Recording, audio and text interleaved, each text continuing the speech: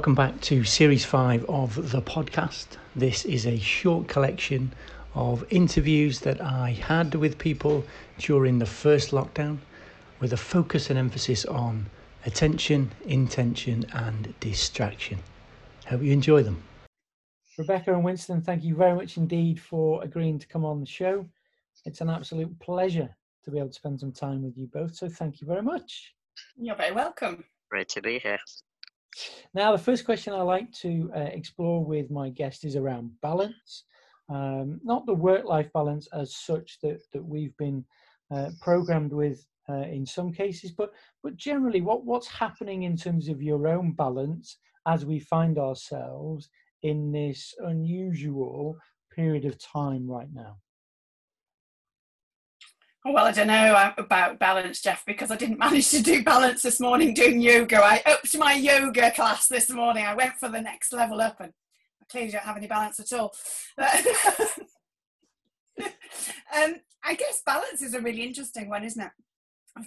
I'm finding at the moment with a lot of people, their expectations are much quicker, that people seem to expect things to happen much sooner than before because everyone's more readily available maybe. So, they'll say, can we have a meeting? And really what they mean is like now or later on today.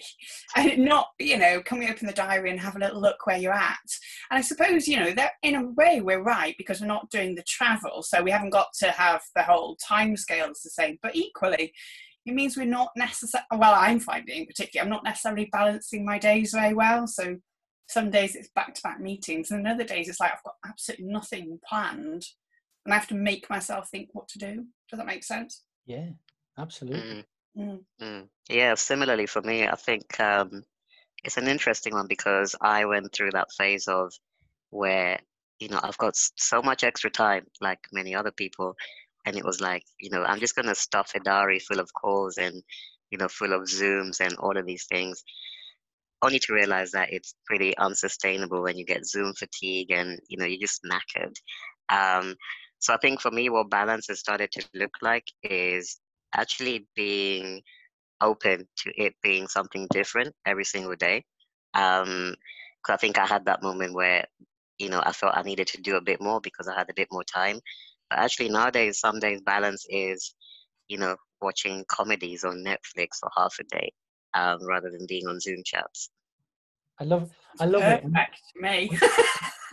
I'm genuinely fascinated by this balance thing because, I'm not sure we ever have it, or if we do, we don't have it for long because something else comes along and gets our attention.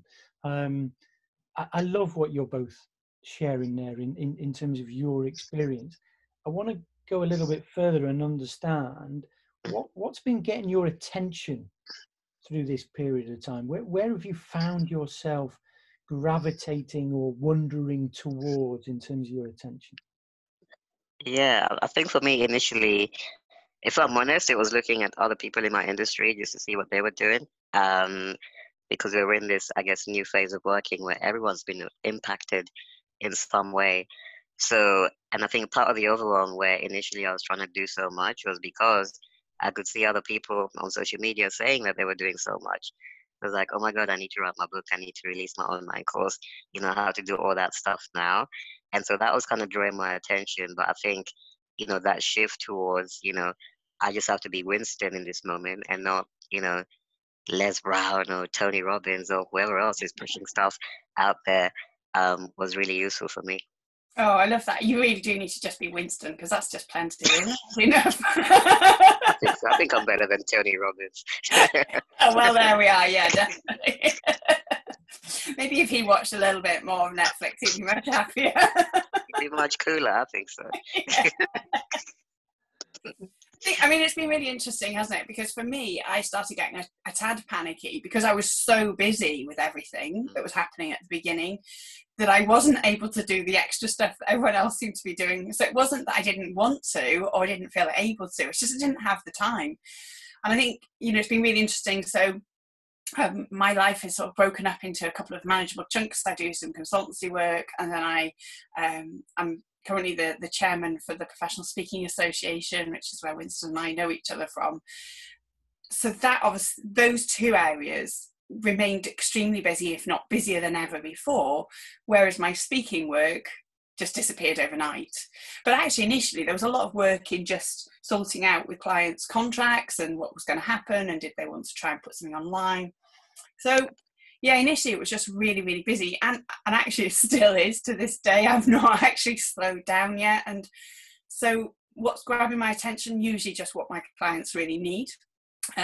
Interestingly, I've gone back a bit. So in a previous life, if you like, a lot of my work was with business startups and business turnaround and supporting businesses going through flux and change and problems. And so obviously that's resurrected, if you like. So anyway, you know, at the moment my clients are coming back to me saying, we don't want what you do currently with us, which is the sort of innovation enterprise stuff. What we want is the how do we get a solid sort of element to our business, and that's what they need. So yeah, I've been really, really busy with that. And the other bit that's taking attention is I'm about to become a grandma again in the next couple of weeks. So we've all kept ourselves really, really safe and locked in, so that we're able to have the toddler while my daughter goes into hospital to have the baby. So yeah, that's definitely attention grabbing, isn't it? Oh, we can't really not notice that happening in our lives. So yeah, it varies day to day, but I'm definitely trying to find ways of forcing myself to do something just for me, rather than it always being what everyone else is pulling on my attention for. And that's what really resonates with me, because we're in a different space, and so the models of working, whether you're self-employed or employed, have been thrown up in the air. There's lots of noise out there, as there always is, but it's very easy to kind of, you know, lose that attention and that focus, and not do some of the things that you would have done previously. I think I read quite early on within this space that, you know, something was circulating around social media that if you hadn't kind of learnt a language and read or 50 books or a second instrument during this time, then really you would have wasted the opportunity. And I smiled when I read that, because clearly that's not what everybody was going to do. And once I think they, you know, painted the garden fence and cleared the shed and did some of those things they've probably been putting off, yeah, it probably shifted their energy towards something else. But I'm interested, how have you been able to maintain some of your intentional focus during this period of time, and, you know, not allow yourself to be distracted too much? Yeah, I've definitely switched off from a lot of social media. I'm not as active on social media at the minute as I normally am, mainly because I don't tend to get involved in the political conversations anyway, and there's an awful lot of that about. A lot of it is stuff that I don't really need to or want to hear, so that's fine for me. But yeah, I think going back to what Wisdom was saying, that whole thing right at the beginning where people were saying, you know, oh, I'm going to write another book and I'm going to do this, I'm going to do that. And I was thinking, really, when, you know, and I was getting a little bit anxious that I wasn't running at the same speed as everyone else, but then I was doing stuff that they weren't doing. And I think that's the trouble, isn't it? We've got to remember everyone's in a different space. So, you know, if they were employed by somebody and they were furloughed and told, you know, you can't do any work, go home, then sure, you know, go learn an instrument, go fill your time up. But for those of us that were self-employed, our attention and our distractions, I guess, are probably a bit different. So yeah, it's about sort of saying, well, that's just not realistic now. What can I do? What don't I want to do? Yeah, it is difficult, but I've tried my best to keep certain things still going. So things like fresh air, yoga, you know, I'm really into my garden, so doing things like that, just so that I get that downtime. So I'm not just doing work, really. Because I can see how easy it would be to just sort of get out of bed, roll into the office, still in my pajamas, work all day, and more or less roll back into bed at night. And that's just not living, is it? That's existing. So that's not really a good idea. Okay. Yeah, I really like that thought on separation, because I think initially I was kind of rolling out of bed and then straight onto my laptop and opening up emails first thing in the morning, which probably explains why I was full of overwhelming anxiety that first couple of weeks. So I think for me, you know, one of the simple things that's helped is routine, obviously, just getting up at the same time, even Um, Even if I haven't got a full-on day, Jeff, I just want to make sure I have at least a structure, a basic structure around my day. But then the other thing that has kind of accidentally helped me is I usually live alone in my apartment in West London. But actually, I decided to spend lockdown at my mom's place, which is a full house with siblings and my nephew and basically chaos. Um, but Ooh. the only, yeah, so I'm not going to talk about the bad side of the chaos as I hear doors banging in the background. Um, the good side of it has been it's kind of um, taking me away from that temptation to work all the time because, Mhm. I'm like, oh my God, I've got my family here. I should probably go and watch Coronation Street with them or whatever it is they want to do that evening. Whereas if I was still at my flat, I could easily work a whole day and not even realize it. So I think that's been a accidental but a good grab of my attention. Yeah. Yeah, it's really important as well, isn't it, for us to remember why we're doing these things. And I had that conversation with some of the business owners I was talking to the other day about, they were saying, what should we be focusing on? And I said, let's go back to why you ever wanted to do this to begin with. And if you did this in order to be able to have more time with your family or more time to do something you wanted to do, then surely that still is the same important reason why whatever is going on in the world, potentially it's even more important. And yeah, I love the idea of it being slightly chaotic though, and I quite like that every now and again we have a bit of chaos in our house where my son sort of emerges from his bedroom because he's been trying to do his uni exams in his bedroom, and it's really nice. It kind of lightens the day a bit, otherwise it could be a bit hard and just really hard going all the time. Yeah, I think what you've both done there is somewhat what a lot of people have experienced as well through this period of time. Perhaps an initial overwhelm and anxiety in terms of, whoa, what does a routine look like? What does a structure look like? How do I work from home? Is that the best place to work from? But then also recognizing that some of those other things that we've got around us, we can start to enjoy, whether it's, your son or other members of the family, because if we don't, then it becomes quite tough for us to kind of carry on and function and operate where, as human beings, we like a degree of interaction, and there's only so much you can get then from that on a Zoom call or a Skype call. Sure. And I think we do get Zoom fatigue. If that's not a phrase, then it ought to be by now, because we're starting to see and hear a lot more around the impact of spending all your time, on the likes of Zoom calls. We'd probably tell our kids or, younger people to get off their phones or iPads or what have you, or Xboxes all the time, because it's not good for them. Yet as adults, as professionals, we've probably fallen into that trap without realizing it. I think you're right, and it's interesting because I've worked from home for the majority of my adult life, and yes, it's still different. It's still very different, and I think that's about the fact that people I'm working with work from home, about the fact that my husband's been working from home. That's not usual. Maybe he'd do it occasionally, but very rarely. And it's like I'm used to being able to just stop when I want to stop and have lunch when I want to, take as long or as short as I want to. Whereas now you've got somebody else going, are you going back to work already? Or, you're not going to do this? Or shall we do that? It's like, oh, right, okay, yeah. So you're just having to change the way you work a bit. But it's definitely been really interesting working with clients and colleagues who are not used to working from home.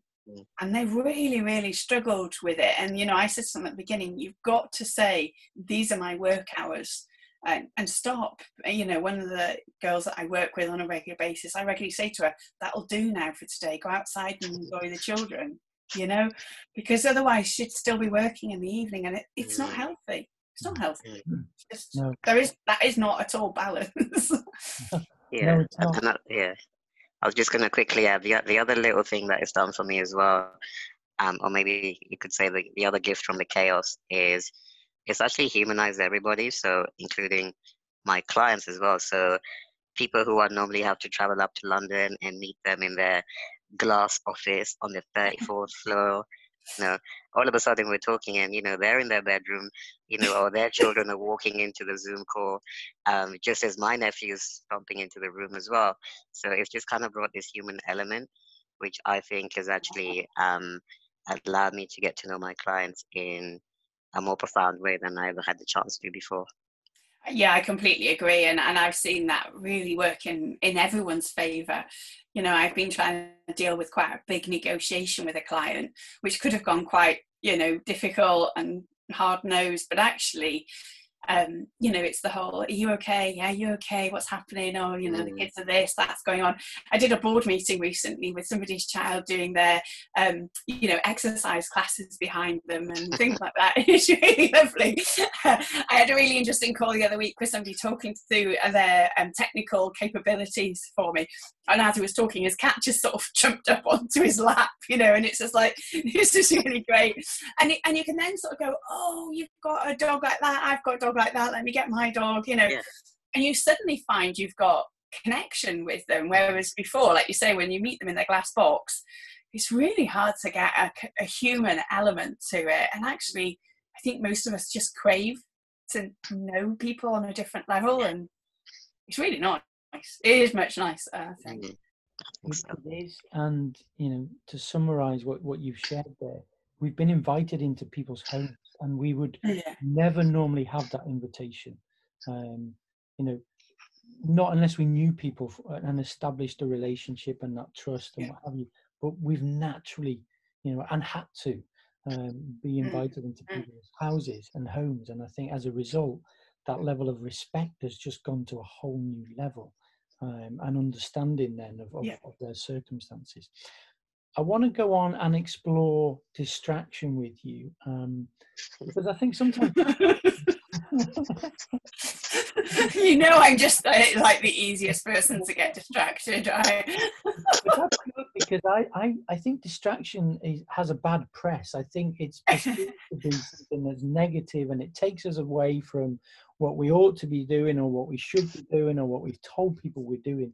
But actually, I think distraction can work in another way. I think it can energize us. It can help us come out of that flow state, and give us more energy to go back and do stuff later on. So I'm curious to know, what have you allowed yourself to be distracted by during this period of time that's been helpful? Is alcohol unacceptable? I think we've all dabbled with that. Oh, okay. That's not interesting. Well, I'm really very fortunate. We've got land around us and space around us. We have a small holding in very, very rural area of Wales. And so I've been really distracted by my garden. And that, for me, that's kind of almost... so this really sums up my problems with distraction. So when I was going through a period of quite difficult stress levels and anxiety, I went to a local yoga group and stuff, and to learn meditation. So the guy teaching meditation, after the second session, he said to me, should we just say you can't do it because you get too distracted? He was trying his best. He had no joy with me, no joy. So I can't do meditation. I have tried multiple times. I know the value of it. But for me, gardening is kind of a meditation, because I can go into sort of not a trance-like state. That sounds really weird. But, I can completely switch off. I don't really think about much while I'm gardening. I'm just thinking about the garden. So that's kind of my distraction that I allow. That's not really, it's neither illegal or wrong to do. So there we go. That's good. Yeah. I've tried a couple of different things. So maybe I'll do a quick top 3. So number 1 thing that I tried was having a nap during the day, which went a little bit too well, so I decided to stop. I love that. I literally had it scheduled in my calendar. So I had like a lunch break from 12:30 to 1:15, and then I think 1:15 till 1:45 I had a nap. That was daily, Monday to Friday. A scheduled nap, isn't it? I'm impressed. Yeah, it was really cool. I recommend everyone try it. Did Just your be a bit body? more. Yeah, so that's really interesting. Now, and you can see now, I do get distracted. Does your Mm, body just get into it and it wakes up after the 45 minutes that you've allocated, or? yeah, yeah. I Yeah, think see, it's interesting. what actually made me stop in the end was I realized that I didn't really need it every day, and then I didn't want to figure out like how much of a nap I need, because definitely every weekday was too much.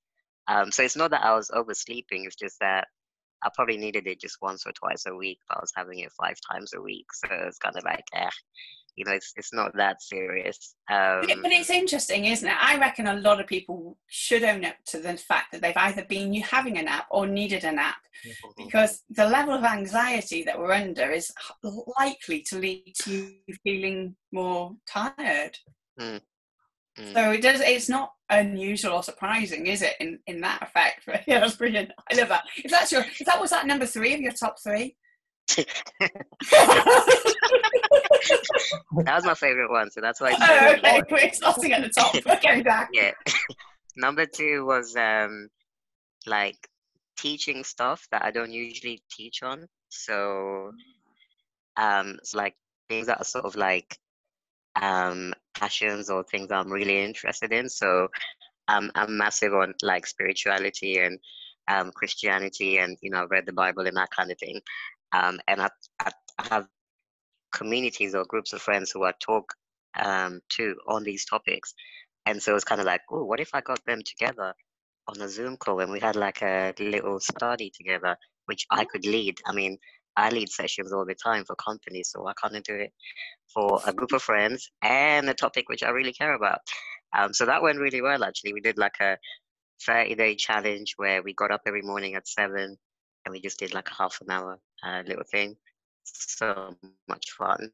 It also helped me get up on time as well. Um, and then the third one, which I haven't been as consistent with, is writing more. And I mean more like free journaling. So kind of writing without the pressure of it having to be fantastic. Nice. Um, which I know when I've done it consistently really helps me crystallize things that I'm thinking about. So I'm still not at the level of doing it every single day, but it's really helped even in those few times when I've just sat down and gone like that.